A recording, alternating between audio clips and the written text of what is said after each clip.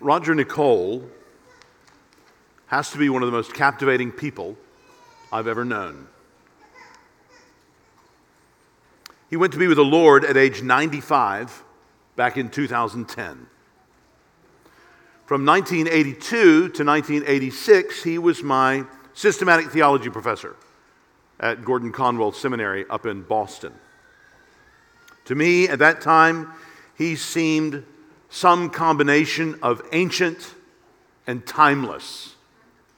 Now that I'm just 6 years younger than he was then, he makes a lot more sense to me. Though he's no less interesting. I say he was interesting. Let me mention just 8 ways. Number 1, he was born in a German prisoner of war camp during World War I, where his dad was a chaplain to the French prisoners. Number 2, he had the best Swiss-French accent. Number 3, when he was here for my installation as your pastor in 1994, Matt Schmucker was trying to introduce him to Carl Henry, and Roger simply smiled and said to you something like, "Brother, I've known Brother Henry before you were even a twinkle in your mother's eye." Number 4, he called everyone brother or sister. Number 5, every day after lunch, he would lay down and take a 15-minute nap. I was his teaching assistant. I had my own desk in his large office. He had a couch. He would lay down and he would say to me, "Brother, wake me up in the 15 minutes. I would sit there, be grading papers, and when 15 minutes came, I never, not even once, needed to say a word. At 15 minutes, he would go, "Brother Deborah, I think it is time," and he would get up and begin vigorously going about his afternoon's work. Number 6, his eyebrows were wizardly. Number 7, he had 2 earned doctorates, one of them from Harvard and the other from a better school. Number 8, he had 50,000 books in his basement. 50,000, mainly theology books, including some early editions of Calvin. Doctoral students at Harvard and Boston University would sometimes ask to come up and consult something in his basement. But fully 10,000 of these books were detective stories, whodunits, mysteries. He could not get enough mysteries. Why was Roger so interested in mystery novels? Well, he liked detective stories where right and wrong are assumed and agreed upon, where the satisfaction almost always comes in the resolution of the wrongs and the wrongdoers being revealed and getting some appropriate comeuppance. He agreed with Robert Paul, who called detective fiction mysteries a uniquely Christian kind of literature. Mystery is at the very center of our study passage in the Bible this morning. Ephesians chapter 3. Turn there with me now. Ephesians chapter 3. Find it on page 977 in the Bibles provided.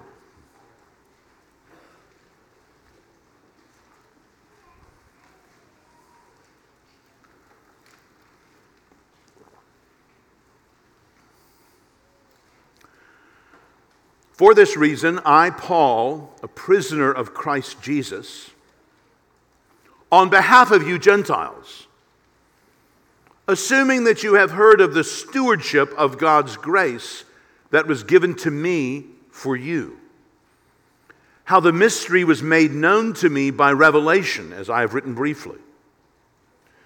When you read this, you can perceive my insight into the mystery of Christ, which was not made known to the sons of men in other generations, as it has now been revealed to his holy apostles and prophets by the Spirit.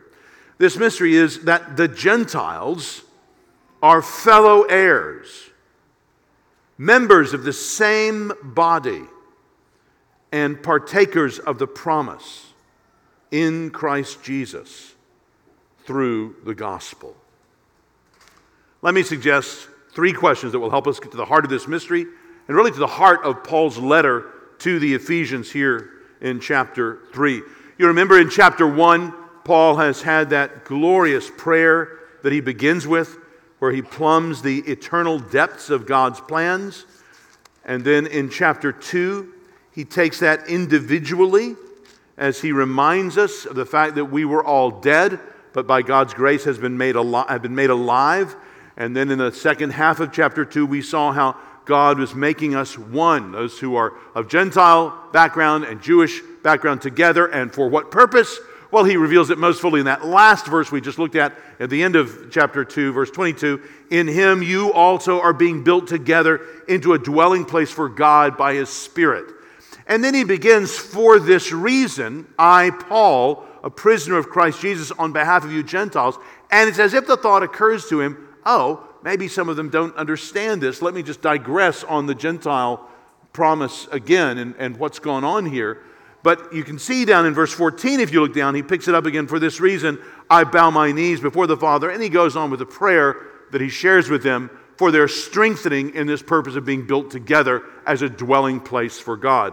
So what is this great digression that he goes on in this first part of chapter 3? Well, it's about this mystery.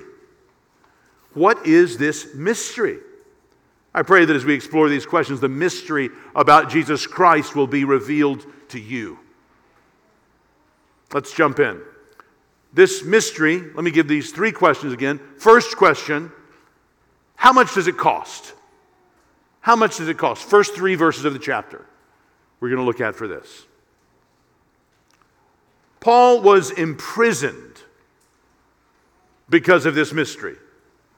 Or precisely because of the role that God had given him in making this mystery known. He was, in that sense, a prisoner for this mystery. This mystery is a costly one. We just sang a few moments ago about Jesus Christ, who has felt the nails upon his hands, bearing all the guilt of sinful man. God eternal, humbled to the grave.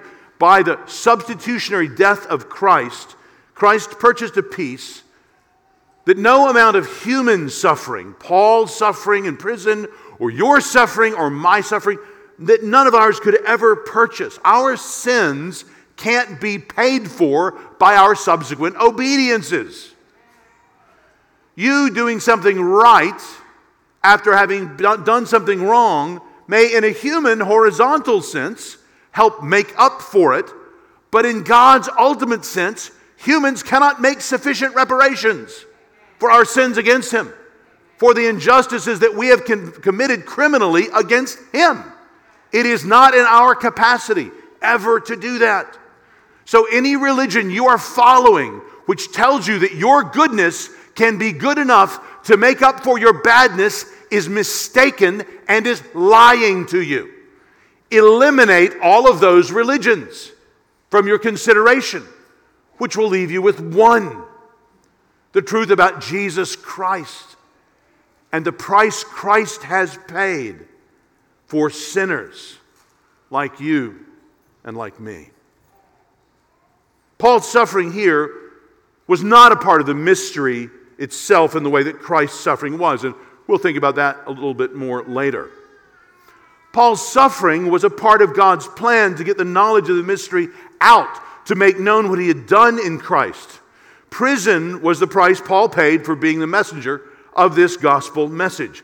Paul's previous life before Christ was one of upward mobility and advancement and growing esteem and respect and reputation. Since becoming a Christian, his world was turned upside down, and his human prospects looked decidedly more dim. Paul regularly associated this stewardship of preaching the message of Christ with his repeated imprisonments. So you can read over in Colossians chapter 4. Paul says, "Pray also for us that God may open a door for the word to declare the mystery of Christ, on account of which I am in prison, that I may make it clear, which is how I ought to speak." You see, if Paul would just stop preaching this message, a message which upset Jews and Gentiles, which stirred up unrest, sometimes cut across the wishes of earthly authorities. If Paul would just stop preaching such a message, he could be free. He could probably even resume his previously promising trajectory. The preaching of a law-free salvation provoked Jews to object that he was a destroyer of their nation. And at the same time, it had provoked the Ephesian idol makers to riot because of the falling sales of their idols. This is the kind of preaching that Paul would find would land him in jail, like he was while he was writing this. Remember, Paul was writing Ephesians while he was, looks like, under at least the house arrest in Rome that we see at the end of the book of Acts. That's why we see this prayer request from Paul over in chapter 6 of Ephesians. Look over at the last chapter, verse 19.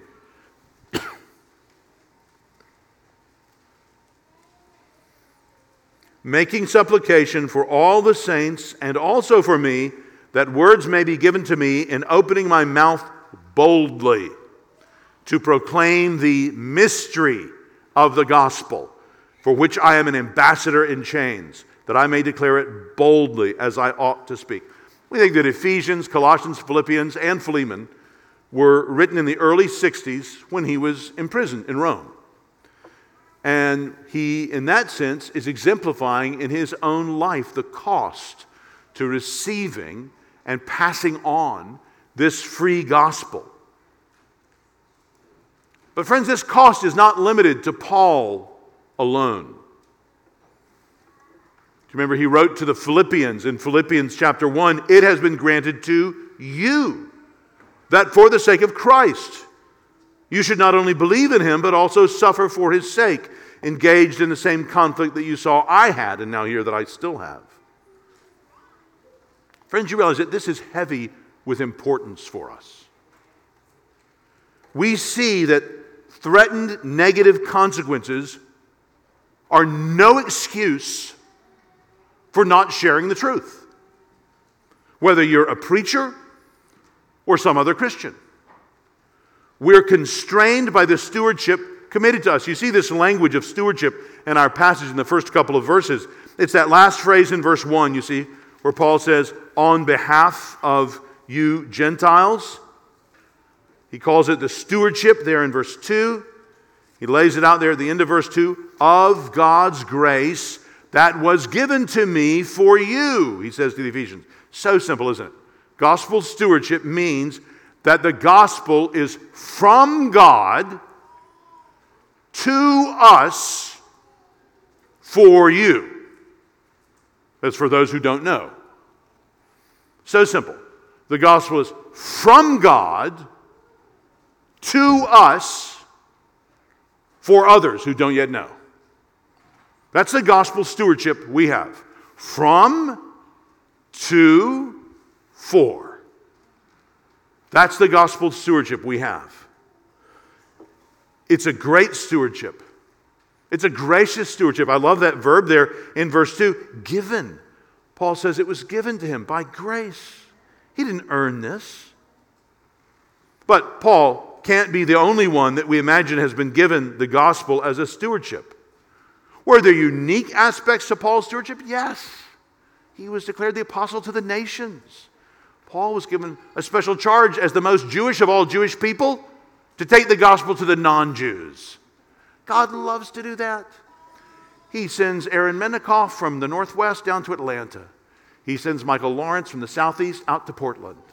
He sends Brad Wheeler from Northern California and Princeton to Arkansas. I mean, the Lord loves to send surprising messengers because that makes it clear that the gospel is not about human calculations. It's from Him. He knows exactly why He has not moved some of you around for decades. And others of you have been carried into relationships and opportunities and places you would never have imagined. Because God is drawing attention to Himself by the way He does that. Well, as I say, this inspired digression is an important one. In a few verses, we're reminded of how God conscripted the life of Paul for this surprising purpose of taking the gospel to the Gentiles. And he wants the Gentile Christians to understand why it is that Paul has such a clear understanding of Christ, of his work and purposes, of this mystery. We read here in verse 3 of this mystery. Let's simply understand when he says mystery here, we'll think about it more in verse 4. But when he says mystery here in verse 3, it's not like the detective genre. Not in all ways. It's more like a theme that's subtle and incomplete in the Old Testament, but present. And once somebody points it out to you, you can see it. And you even begin to notice how cleverly central it is, in a way that the more you look at it, the more clearly you see it. It's like the subtle fingers of light at dawn, compared to what happens in the New Testament when it's all revealed, and that's like the full sun at daylight at noon. So the themes are there in the Old Testament, but they're brought out through the resurrection of Christ, the pouring out of His Spirit, the calling of apostles like Paul. This is what Paul says here in verse 3 he had written briefly about, and that's referring to the letter to the Ephesians so far. He's written about the action of God, Father, Son, and Holy Spirit to bring new life back in chapter 1 with the planning of it, and then the account of how it comes in the individual's life in chapter 2, and then bringing us together to be a dwelling place for God. That's what he's written about so far in Ephesians. Brothers and sisters, I pray that this will provoke you to understand the suffering that you encounter for following Christ is a part of a well-trodden path of faithfulness. Many Christians before you have gone this way. You are not being called to bear something uniquely. You are being called to faithfully respond to the sovereign hand of your God and the trials He allows in your life, so that your very pressedness and your response to it can bring a witness to Him that apart from that pressure, you wouldn't be able to give to those around you. Lack of understanding with non-Christian family members is common. Falling out with friends you love but who are irritated by your decision to follow Christ is normal. The world having an ever-changing array of negative language to characterize and distort us and our message is as old as the temptation of Adam and Eve by Satan, as he uses his words to distort the reality and make God's grace seem like stinginess, His benevolence seem like meanness. And the centuries since then have replayed this satanic ploy again and again to silence God's people from speaking His truth. The word Christian was first given us by our enemies. The word Puritan was first given to Puritans by their enemies. The name Baptist was first given to Baptists by their enemies. Friends, there's a long tradition of our being defined by those who oppose us. And so today we speak of love, and it's called hate speech. We speak of forgiveness, and it's characterized as intolerance. In the newspeak of the 21st century West, even language like boy or girl is rejected as prejudice and narrow-mindedness. Brothers and sisters, keep going. Keep telling the truth. We have a stewardship from God for the everlasting good of others. And that stewardship will outlast the passing fads of sin which wash over our nation. Well, that's something of what this mystery costs in terms of what it has cost and what it may cost us. Let's go on now to a second question Paul addresses here about this mystery. Is it new? Is it new? This is really in verses 4 and 5. Is it new? Well, yes and no. Look at verses 4 and 5.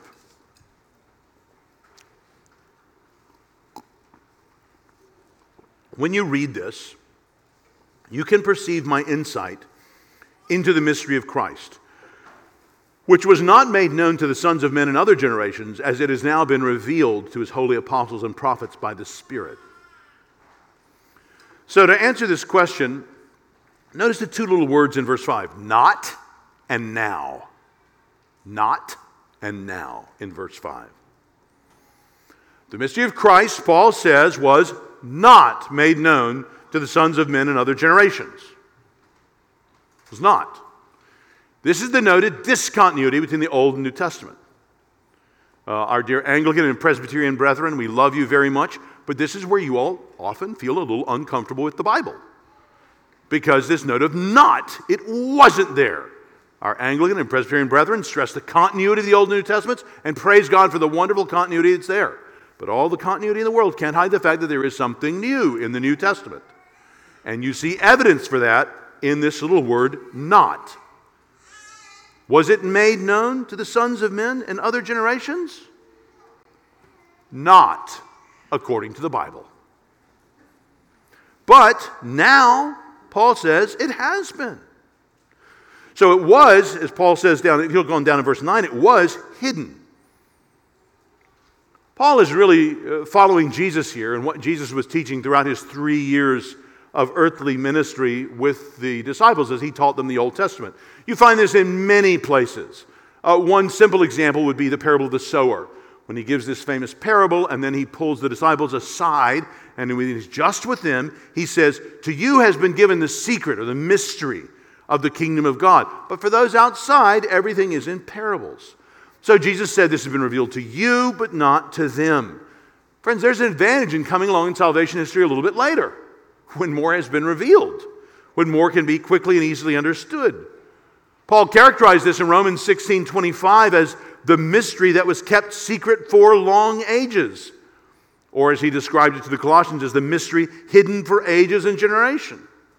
And don't misunderstand me, there were glorious truths revealed about God and His will, about sacrifice and forgiveness, about a coming prophet and king and suffering servant, and even about the worldwide reach of the gospel.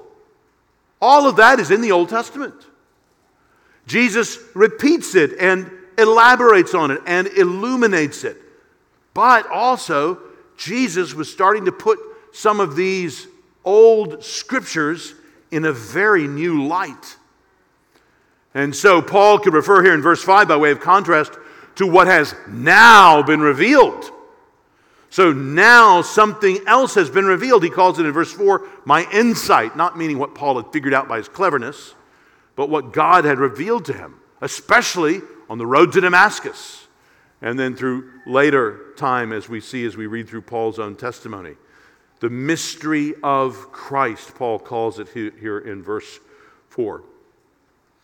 Do you understand, for example, a couple of Sunday nights ago, we had a wonderful message brought to us from Isaiah 19, verses 25 and 26, about the hope that Israel will be the third among Egypt and Assyria, calling them my people as well. What a wonderful picture of the nations coming to Christ. So many other places in the Old Testament scriptures like that, where the salvation of the nations was promised.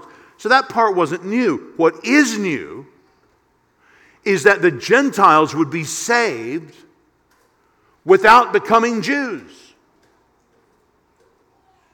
without adopting the Jewish particularities.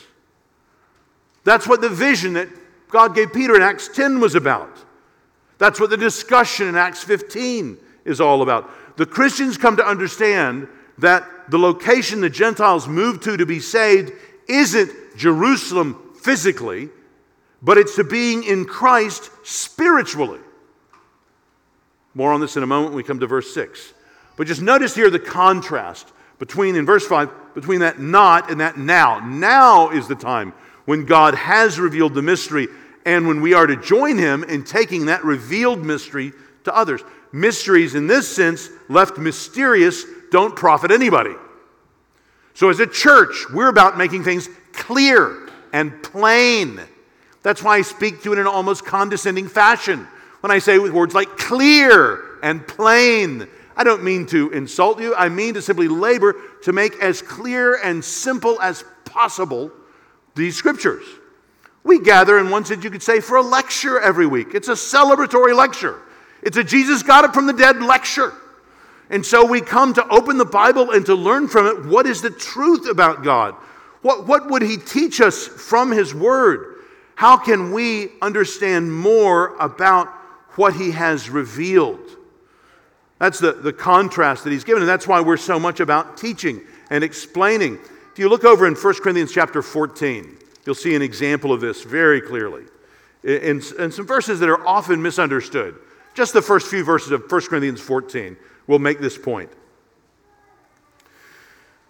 Paul has just done this beautiful chapter 13 on love, and then he says, "Pursue love and earnestly desire the spiritual gifts, especially that you may prophesy. For one who speaks in a tongue speaks not to men, but to God, for no one understands him, but he utters mysteries in the Spirit.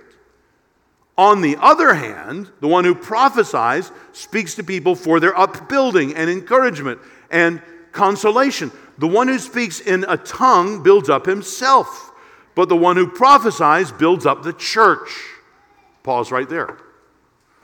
I had a sojourn as a young Christian in the charismatic movement. And I was taught there that there are two great things. There's praying in tongues to edify myself and speaking in a way that can be understood to edify others. I am confident that is not what Paul meant. Paul is condemning self-edification, at least by comparison. He's not actually completely condemning self-edification. You should obviously want to edify yourself. But his point here in chapter 14 is you should want to edify the church. That's the point of the gathering. So what you privilege are those gifts that will edify everybody.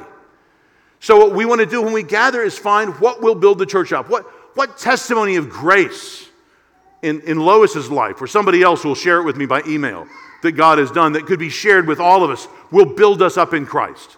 That's what we want to see when we come. And that's why we want to give the teaching of God's Word such a clear centrality in our meetings. We want to build up the church.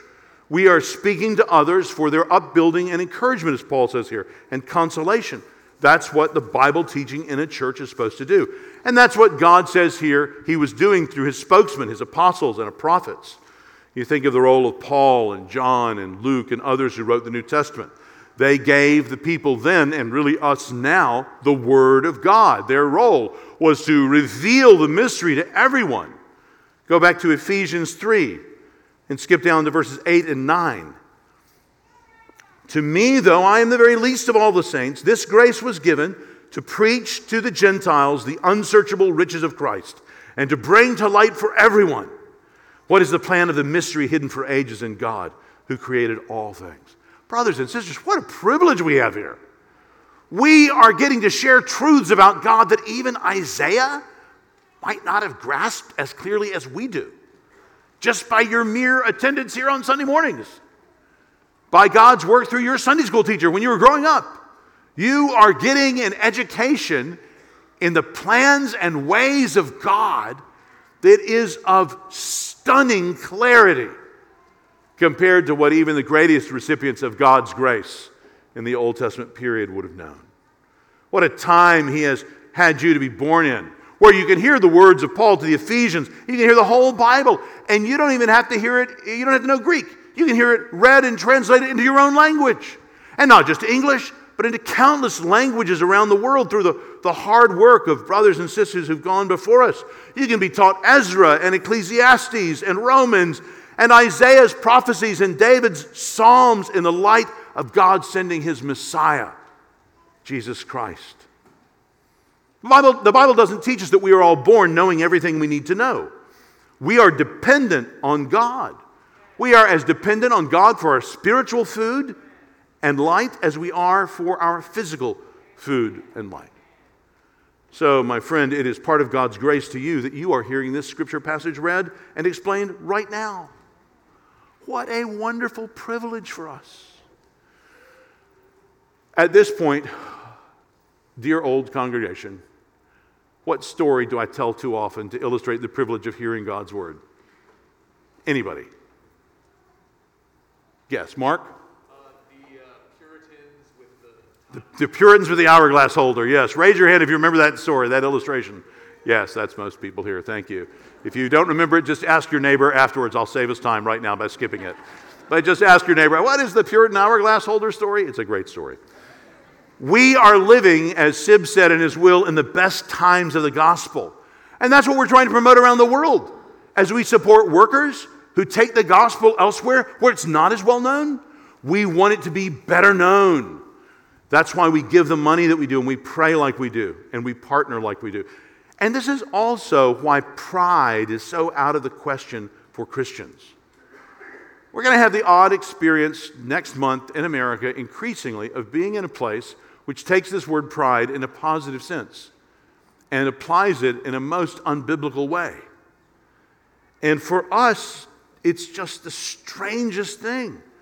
We know that we are utterly dependent on God's graciously revealing Himself.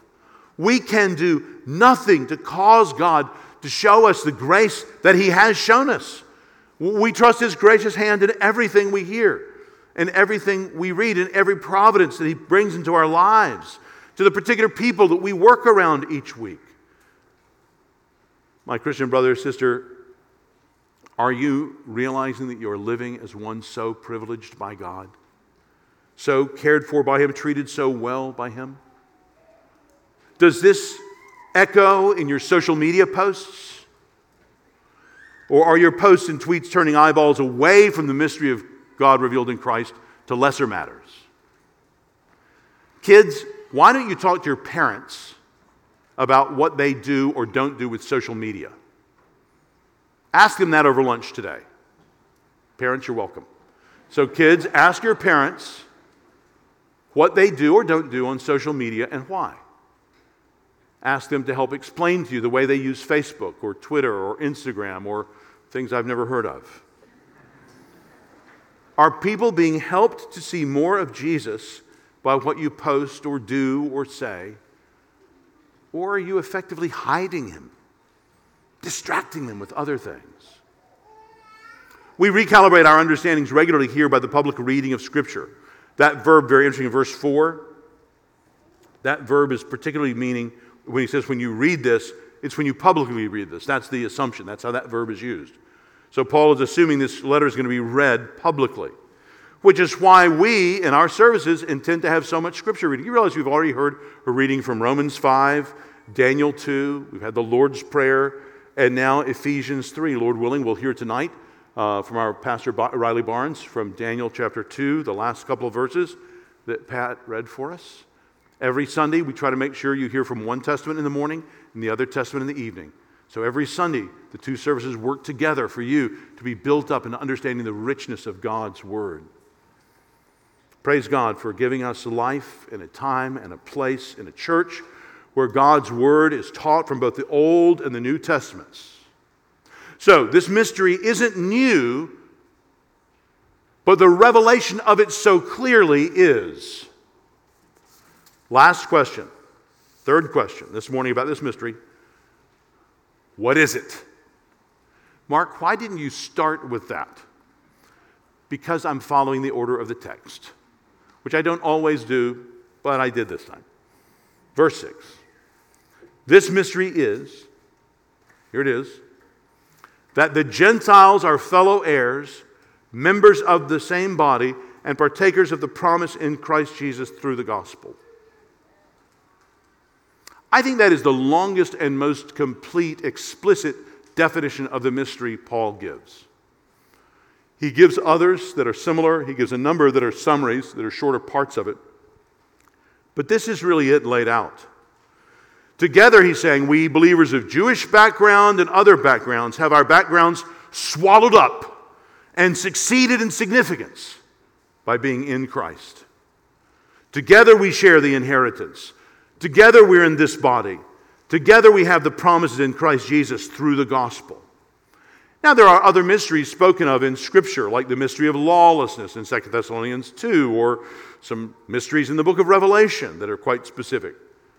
And Paul can speak more generally of other things as mysteries, sort of like presents wrapped up that are going to be unwrapped. And like when he talks in 1 Corinthians 15:51, behold, I tell you a mystery. We shall not all sleep, but we shall all be changed. I don't think he's saying about that fundamentally only in terms of this mystery. It is related to it theologically. I just think he's using that word mystery to mean here's something that was always laying there, kind of wrapped up, and now it's been unwrapped. Oh, isn't this great hope that we have? But generally, when Paul's talking about the mystery, he is talking about things related to this mystery. So sometimes he talks about aspects of it, like in Romans 11:25. I do not want you to be unaware of this mystery, brothers. A partial hardening has come upon Israel until the fullness of the Gentiles has come in. So to be mysterious in this sense means to be hidden. It's there, but it's concealed. He summarized it even more briefly to the Colossians in Colossians 1:27, the mystery which is Christ in you, the hope of glory.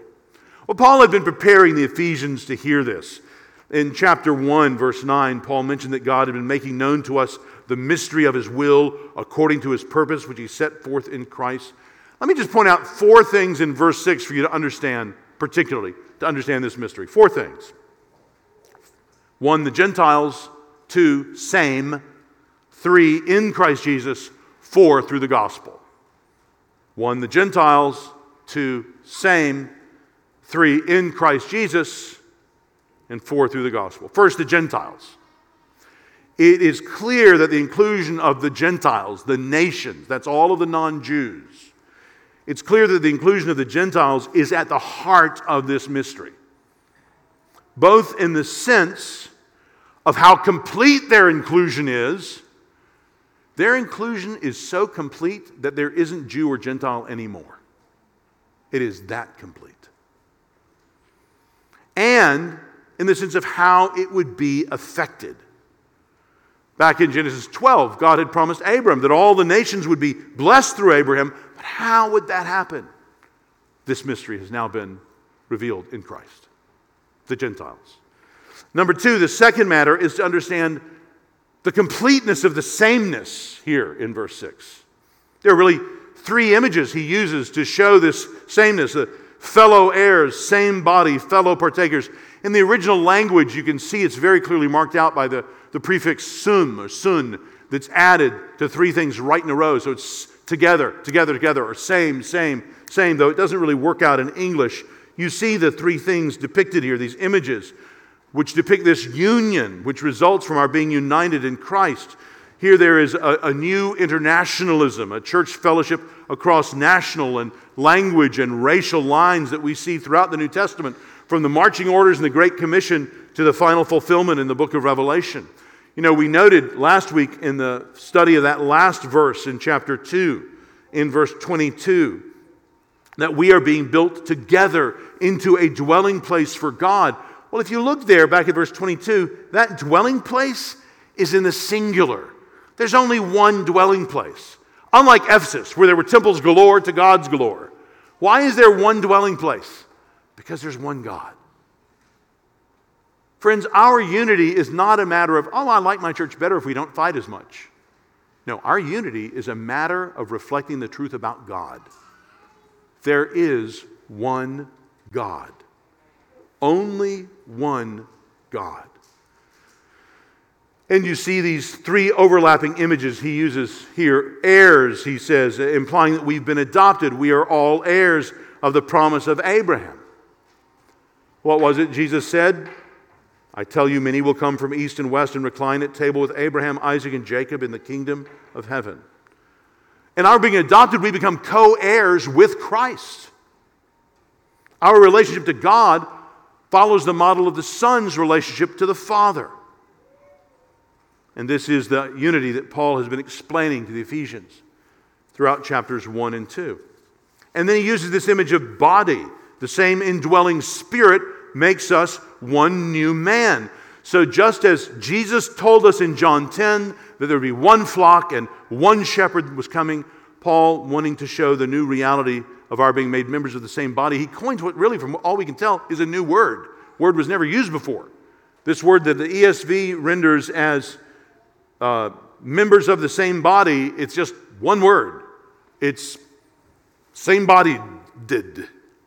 We're same bodies. We are made to be together we are transformed into one body. It's a new thing that's being done. There is no good analogy to it outside of the church.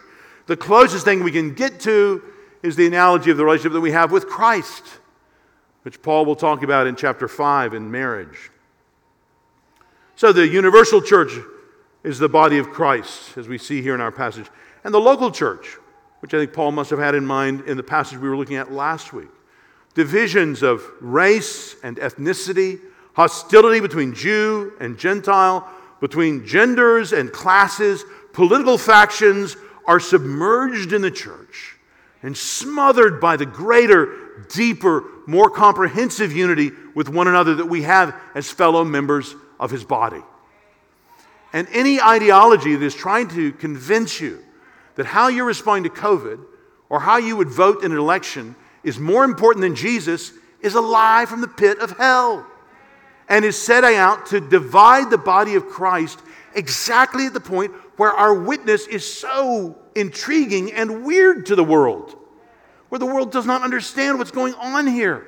Why are all you people together? When I know from what you post and what you post, you guys don't agree on how to deal with the mayor's order. And yet here you all are loving each other through it. It's like you see something much larger going on. Yes, we do.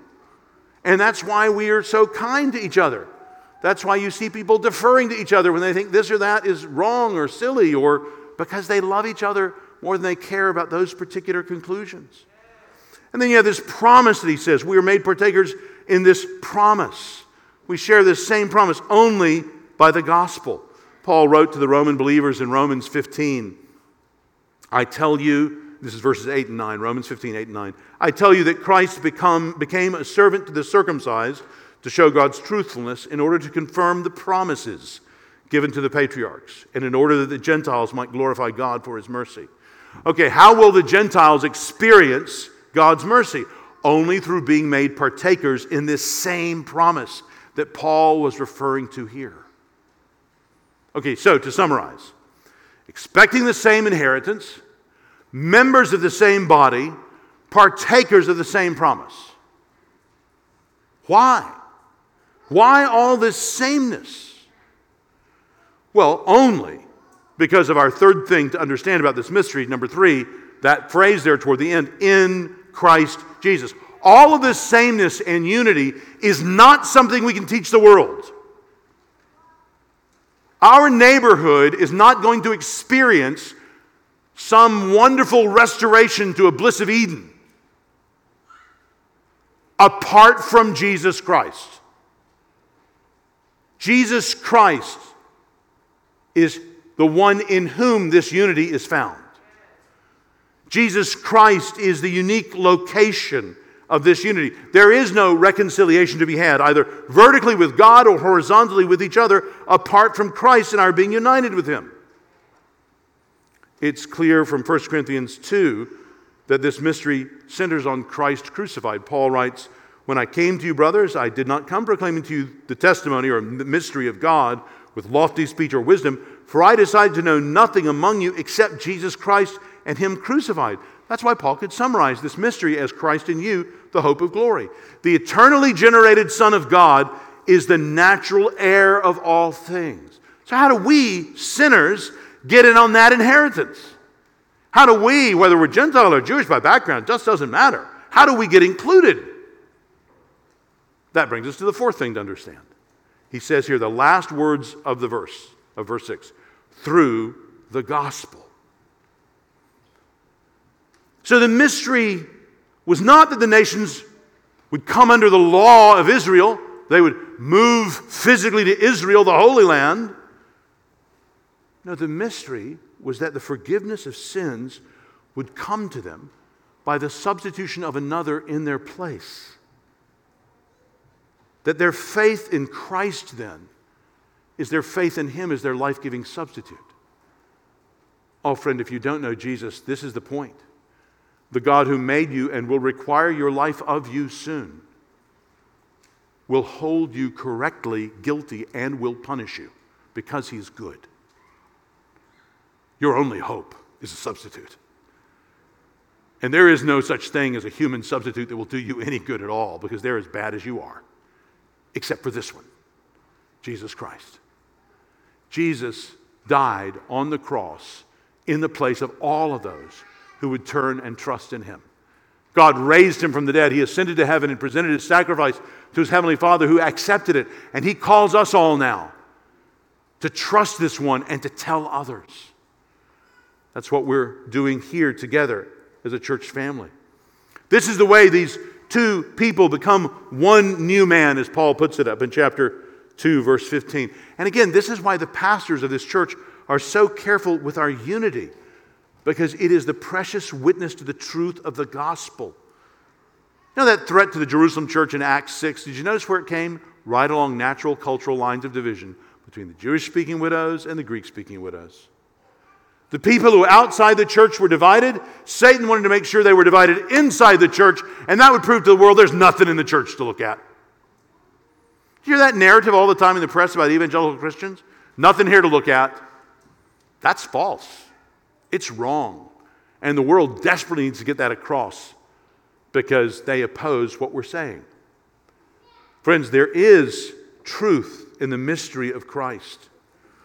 I think this sensitivity over this point is why, very interesting little sideline here, in 1 Timothy 3, when Paul is giving the qualifications for the elders and the deacons, he mentions the mystery in regards to the deacons, not the elders.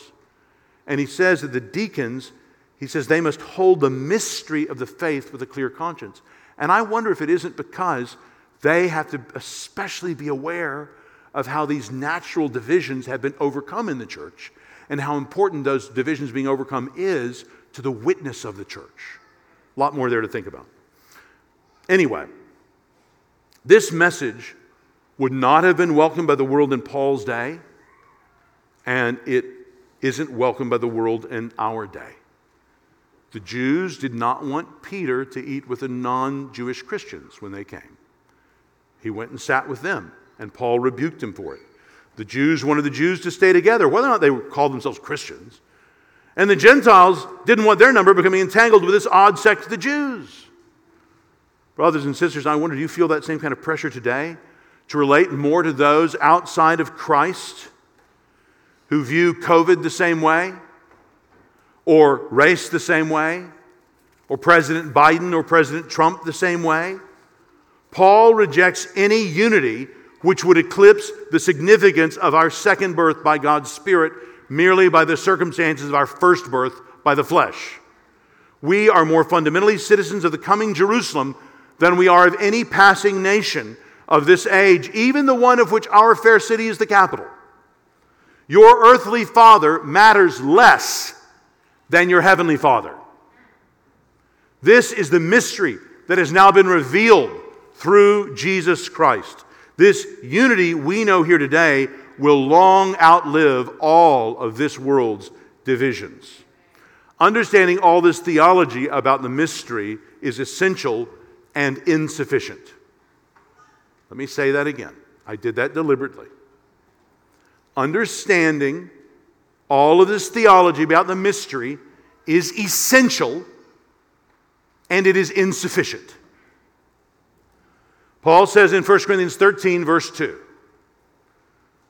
if I have prophetic powers and understand all mysteries and all knowledge, I can teach the biblical theology class.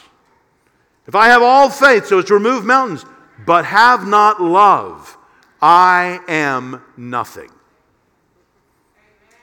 I think in Colossians 2, there seems to be a connection between grasping the mystery and love, where Paul writes in Colossians 2:2, being knit together in love to reach all the riches of full assurance of understanding and the knowledge of God's mystery, which is Christ.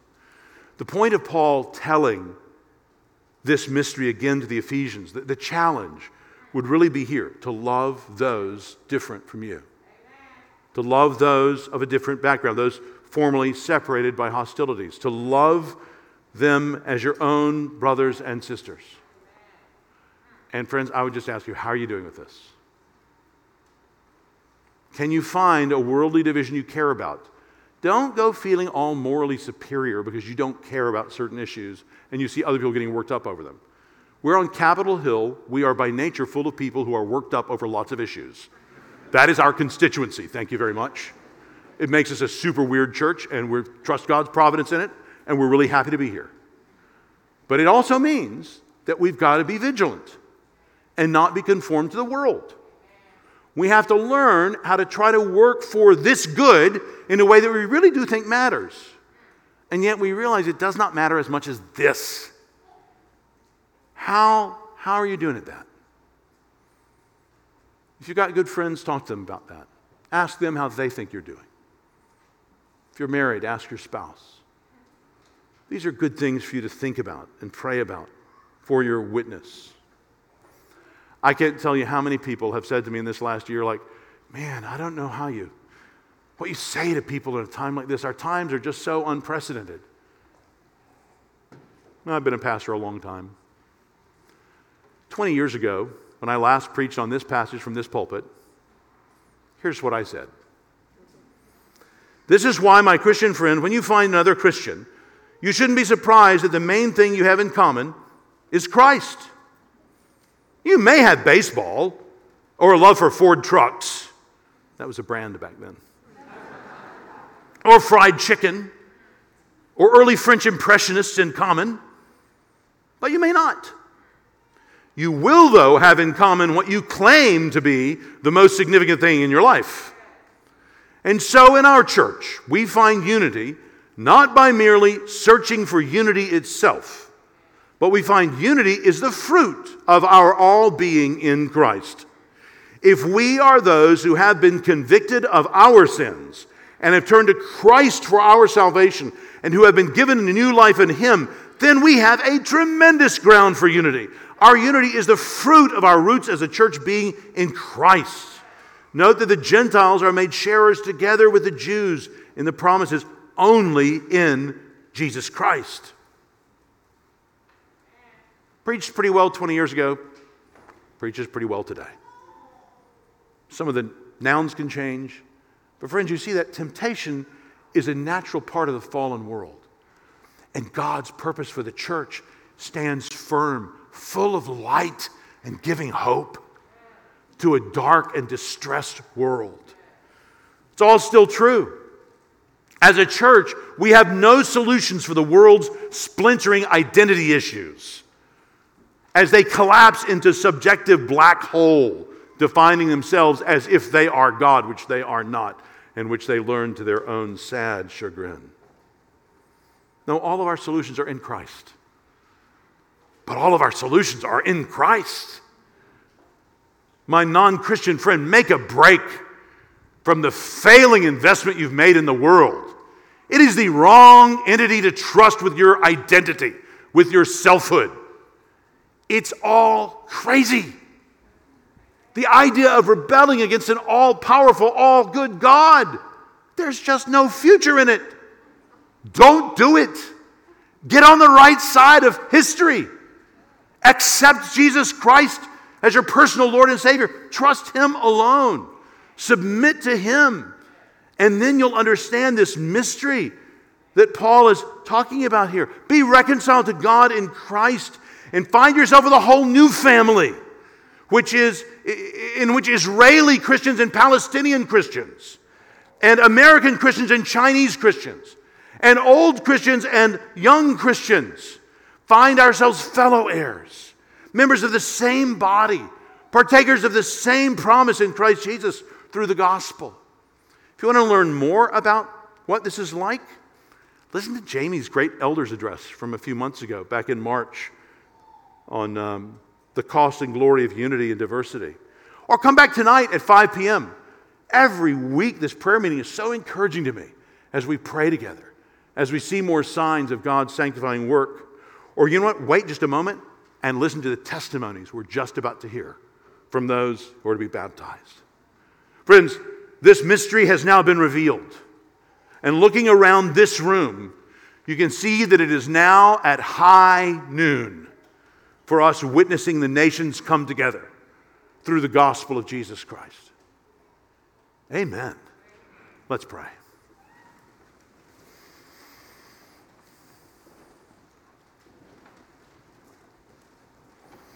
Lord God, we thank you for the work you have done through Christ for us.